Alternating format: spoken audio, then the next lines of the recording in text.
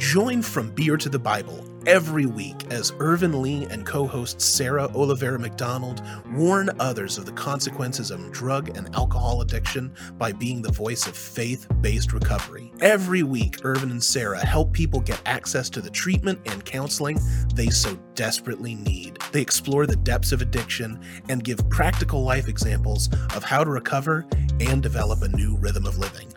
The show is gritty, authentic, and simply raw while being rooted in the love, faith, and hope of God. Welcome to From Beer to the Bible. Hi, and welcome to From Beer to the Bible. I'm your host, Sarah McDonald. We have a very special guest today, my good friend and spiritual mentor, Rhonda Kimball. Say hi, Rhonda. Hi, everybody. Before we get started, please like, share, and subscribe at FromBeerToTheBible.com. Today, we have a very special guest and title. We're going to be talking about Acts of Desperation, Lessons from Lot. Before we get started, we're going to come with a verse of the day, Deuteronomy 31:8. The Lord himself goes before you and be with you. He will never leave you nor forsake you. Do not be afraid. Do not be discouraged. Today, we're going to talk about early childhood attachment gone wrong. Rhonda, what exactly does that mean? Well, as a licensed clinical counselor, what I am finding is the family of origin and the trauma that begins early in life. Now, I want to be really clear. When I say trauma, and we're talking about Bible application, we're also talking about sin, and I use them synonymously because I find that sin has been pathologized nowadays. Everything's a trauma, and it's true. Many sinful, awful things have been perpetrated against people. Yeah. But sin is sin, no matter what we call it, no matter how we dress it up. Sin is sin, and it affects people. And when you're a primary caregiver, a mother, a father, a grandmother, a grandfather, an aunt or uncle, what you do with children affects them. And it will affect them for the rest of their life. It also affects you, and what has happened to you has affected you. Yeah. And so it goes, and so it goes, and so it goes. Yeah. And so that's what I'm talking about, early childhood attachment, how you attach, how you relate to your primary caregivers. Yeah. And often it's very what we call disorganized as a clinician. And why this is super important is because obviously this is a podcast on addiction and recovery and the Bible and sin and how it all comes together. And in this day and age, like Rhonda said, a lot of times we use the word trauma very loosely. Like, I had a trauma when I was a child. This is why I drink so much. This is why I do X, Y, and Z. And I think it's so awesome that Rhonda is an LPC, a clinical counselor, and a Christian, and that she blends the two together, because it's easy for us to pass this off as trauma, but we forget as Christians that it is sin, and it derives from, the first sin. And I love that she puts that all together. So I really am super excited for you to be here today so that you can really explain to us a little bit about both, and so that our viewers can recognize where they might have a part to play in the story, whether you're a parent, whether you're the person that needs help or needs some kind of support, and how that all kind of fits together in today's society, in today's world. And so it's super important for us to remember where we came from as Christians, why we do the things that we do. And so, okay, tell us a little bit about Lot. Tell us the story in the Bible that came, that brought you to this topic. Yeah, I'm going to go ahead and paraphrase the story. So it comes from Genesis 19, and the scripture verses are 1 through 38. Okay. And so Lot, just before Lot enters this picture, Abraham is negotiating with God because he wants to destroy Sodom and Gomorrah, the city known for its sin. That's what its reputation. Yep. Bad people doing bad things all the time. But Lot wanted to live there with his family. And God wanted to destroy the city. But Abraham said, if you can find one, just one. So right off the bat, I want to tell you, when you are a Christian, you have the power to talk to God. Yeah. So you're never in the dark about things. You can use that power. And so Abraham was interceding for Lot. And he said, please, if there's one person, one righteous person, don't destroy it. And God said, okay. So God sends a couple of angels to Lot to tell him, get out of this city, because God's going to destroy it. But Lot, being the important man in this sinful city that he was, he says, let me come to my house, let me be your host. And so the angels go. And sometimes I don't want to say angels because it gets too Bible heavy for people, but messengers from God. And I'm sure in your life, we run into messengers from God. They tell you something, you go, woof. Yeah, a lot of power behind it. Yeah, we talk about all the time on this show is being sponsors in recovery. They are a vessel that gives you whatever message you need at that time. At first, it's to keep you sober, but then it becomes, a life director, if you will. But I always believe that it's God's voice working through them. Absolutely. Absolutely. And see, that just validates it. Today, God is alive and well, and the way he works in and through people, it's powerful. But what I find in the power of the 12 steps in recovery is, you walk through the different steps to get to where you need to be. It's a life path, if you will. But the 11th step talks about prayer and meditation. And so many times we pray, but we don't take time to meditate and listen to what God's telling you to do. And we don't take that direction very well. Exactly. Well, here you go with Lot. So he's in communication. God's right there with him. They didn't enough prayer and meditation. Now he's telling them what to do. And this is where we can falter in recovery and just day-to-day life. When God tells you what to do and you don't do it, you start negotiating with him. Or you want to be the host of God or the protector of God. Because the truth is, the messengers came to protect Lot and his family. So what they said is, get out of this city because it's going to be destroyed. Get your family together. Who is your family? My wife, 2 daughters, and 2 fiancés. Tell them you got to get out. So Lot goes to the fiancés. And they said, oh, no, we're staying here.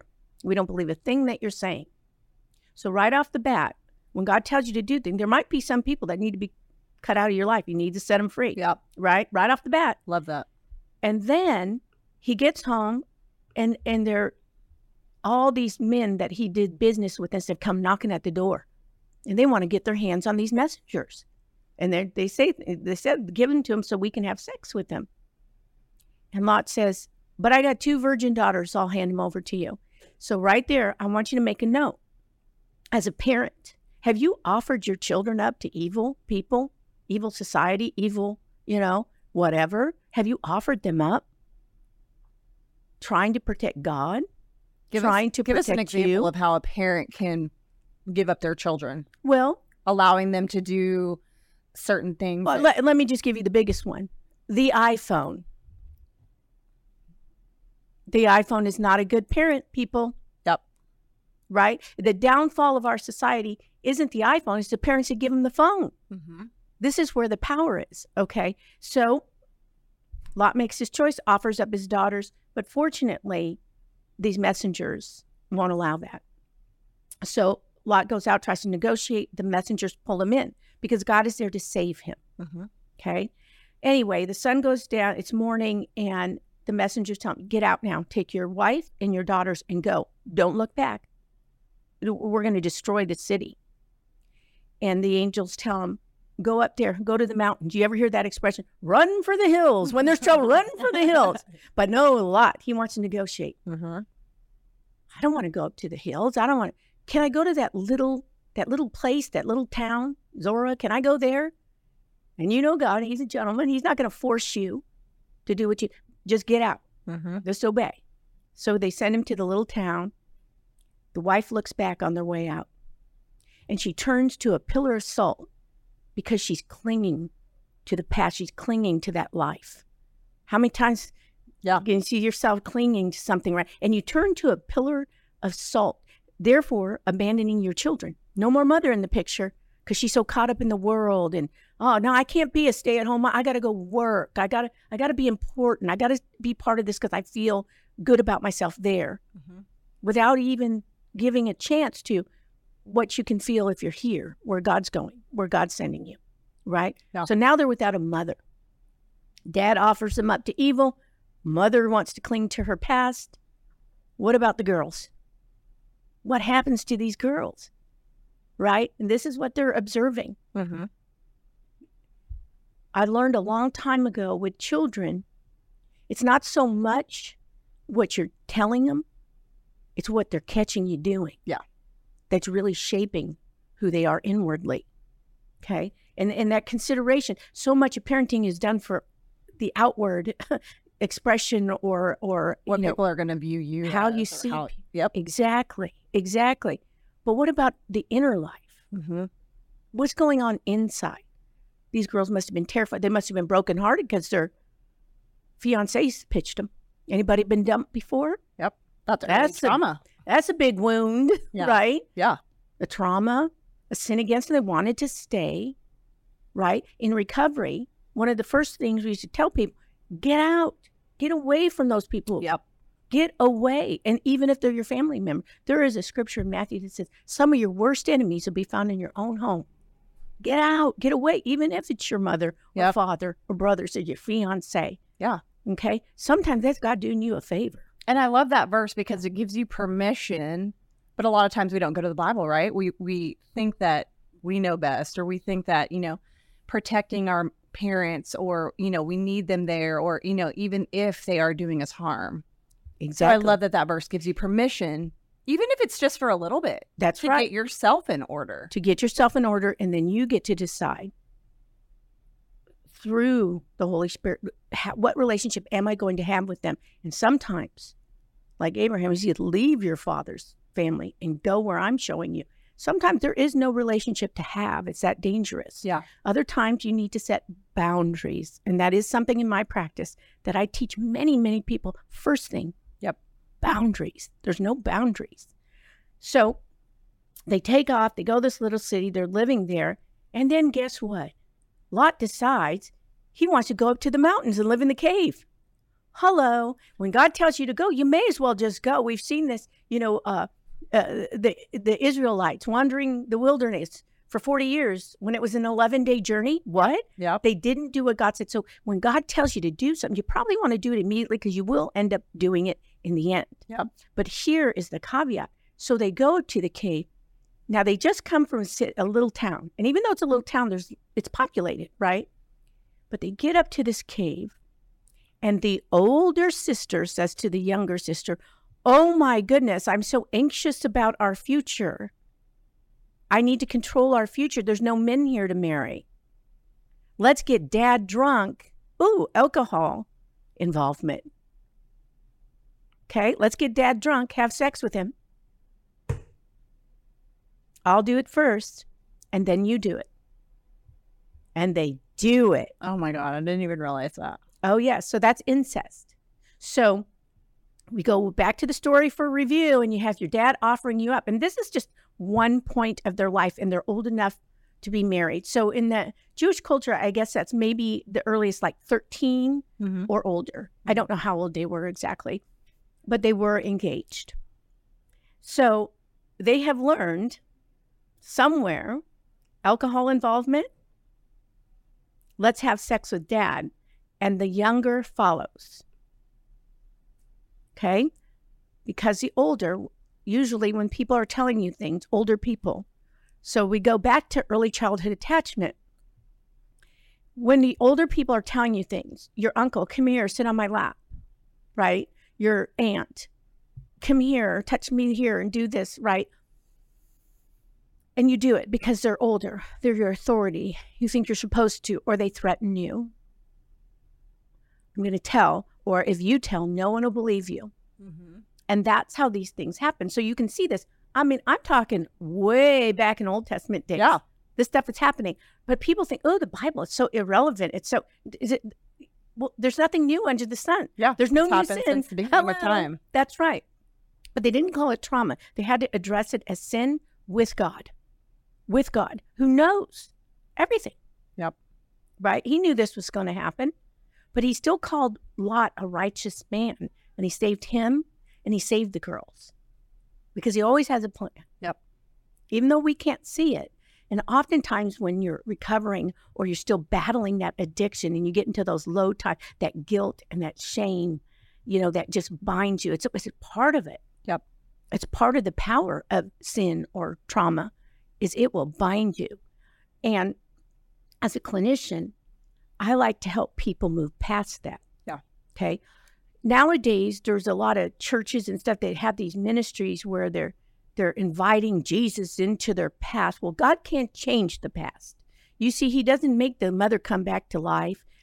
He doesn't take back Lot offering his girls up. He just keeps moving forward with his plan. That's a good point. Okay. God can't change the past. Yeah. And I think that people in recovery, because my question when I was putting this together was, what would you say to women in recovery? I'd say, stop messing with your past. Yeah. When you stop messing with your past, it will stop messing with you. I always say that the past is where depression lies. Anxiety is where the future is. Just stay in the present moment. And in that present moment, the Holy Spirit is usually working. We're just not listening. Am I right? Or you're listening and not obeying. Yeah, you're one foot in, one foot out. Oh, yeah. And you see, and this is why I like to tell this like a story, because God was directing the whole time. Go to the hill, go to the mountain. Sure, I can't go to that little city. Yeah. Right? And he'll let us. He's not going to force us. That's this free will component that we get to come to him. And that's what so many people don't understand, free will. Can you explain free will a little bit? Well, we have the will to come to Christ. Yeah, they get confused because the scriptures tell us, he chose us in Romans 8. And that sums up everything. Just study Romans 8, ask the Lord for wisdom, and you will come to it one day, a full understanding of who he is. But it doesn't happen overnight. So free will is, he's going to let you do whatever you want to do. So you're in recovery, and then you trip up. You fall off the wagon is the old expression. Yeah. But the scripture talks about a righteous man falls 7 times, but he gets back up again. So it's that something that drives you to get back up again, get sober again. And then one time, it just all of a sudden is gone. And I heard you say that in our friendship, that, you the craving was gone. No, it was gone. Mm-hmm. I used to smoke cigarettes. I don't crave it. It's gone. And that would be the point of deliverance. Mm-hmm. So you get through the recovery to this point of deliverance, and then you're teaching, you're mentoring, you're supporting other people. I think a lot of times in Christianity, and probably some of our listeners, we talk about free will, but they hear this message like, if God loves me so much, why would he put me through X, Y, and Z? Or why would he do this to me? And that's not necessarily him doing anything to you. It's you not obeying, or you not listening to the message.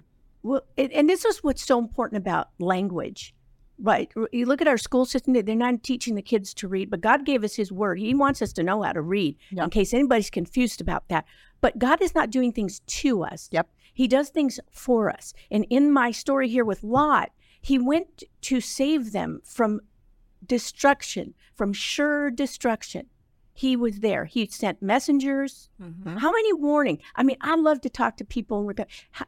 Most of us shouldn't be alive still. There's a point where God intervened. You should have been dead. Jesus took the wheel a lot of times. Right? Isn't that right? You should have been dead. But you know what? He saved you, and he saved you, and he will, until the day that you see him face to face as he really is, and you're like him, because he chose you, and he's perfecting you, and he's sanctifying you. And the key to this and the free will is to say, Lord, I'm just going to step back and let you manifest your perfections through me, in me, through me, so I can be useful and effective and productive for your kingdom in this fallen world, right? And it sounds so mystical and stuff. But what's interesting is there are so many people that like these new teachings that make them feel good. But when I say you have to step back, that is a deal killer for so many. Mm-hmm. They don't want to step back. They want to be important. They want to be the one, the big show. Sometimes you walk in these churches, it's a big show. It's a moneymaker. You're a prime example of that, because I think early on you had mentioned to me that you listened to God and you gave up your career to raise your children. Yes. And then you went back to school and you became a counselor. You've done many things in your life, but share with us a little bit about how you listened to God in those early days and how you changed, the trajectory of your children's lives. Okay. Well, let me go back just a step further. I was very active in my church, in Bel Air. So I spent my Friday nights at the LA Mission in the Ann Douglas Center. So before trauma was a thing, I'm talking about 35, 40 years ago, right? Before trauma was a thing, Marsha Tennyson and her dad had this model where we would take women off the street. Mm-hmm. I'm talking about hyped up on meth and crack, and it was when crack was a big deal, especially right? in LA. Big deal. So we'd take them in, and they'd have 3 days, kind of like modeling Jesus, right? 3 days in the grave. Mm-hmm. And we let them detox, and they were given scripture and really strict rules about. They weren't allowed to leave. If you went in the program and you left, you couldn't come back. Of course, there was grace, but that was the very premise. And so, and then it was a 2-year program, and we loved them. I played bingo. I called bingo like every Friday night. And, there's that scripture that says, oh, look at those disciples. They're all drunk. It's 9 o'clock in the morning. They're not drunk. They're just filled with joy, right? I'm telling you, I know what that means, because these women would just bring me joy. Just calling bingo. I'm telling you, there's no one more ordinary than me. But I would call it full of joy, and they would receive it. And then these women would donate gifts, so there'd be prizes. And do you know those women would say, a watch? I just prayed for a watch. And God would answer their prayer just very simply. Yeah. But these were women that never were clear-minded enough or safe enough to sit and, I just got an answered prayer. Yeah. It was amazing. That's awesome. 30 years of that. So that's what I did as a lay person, and then I got to lead at Bible Study Fellowship, 15 women, 30 weeks through books of the Bible, and just sitting with them in their mess. And so this is a calling for me, right? I didn't get paid. I don't, that it's a calling. Yeah. Right. So then I met my wonderful husband, and I was actually working in Beverly Hills at a personal management company. And then I felt called to, I was 35 when I got married. There were times of discouragement up to that point. And I thought, gee, God has answered my prayer for this wonderful husband. So I gave up my career and I stayed home. And then we wanted children. We lost 2 babies, but then our son and our daughter came. Again, 1 minute you're losing something, and the next year you're holding your little baby. God is good. Yep. He's good. It's not a punishment. It's not what he's doing to me. It's what he's doing for me. And we have to be so careful about the words that we use. Yeah. He didn't make you drink that gallon of liquor. Yep. Or like these kids vaping today. Did you ever research popcorn lungs? Because that's what's going to happen. There's warnings but nobody's listening. They're not listening. Yeah. Because they trade what's right for what they like. Yeah. Without thinking of the consequences later. And that's what the free will is. So if you can keep in your mind, and the more you mature as you walk with the Lord, it stays at the forefront of your mind. I'm living for eternity. Mm-hmm. Okay? Because real rewards that can't be affected by moth and rusty or anything they're in heaven. And so for me to sit and talk about the Lord here, this is rewards in heaven for me. Yeah. Right? And it's so important. It's so important because I want people to know, especially if you're down, especially if you're so down, isn't it? The Suicide Prevention Month just passed. If you're so down, to know one thing, and this was life-changing for me. If I was the only person on earth, if you were the only person on earth, Christ would have come just for you. That's how special you are. Yeah. And so then it gets a little bit easier to give up your will for his will. Yeah.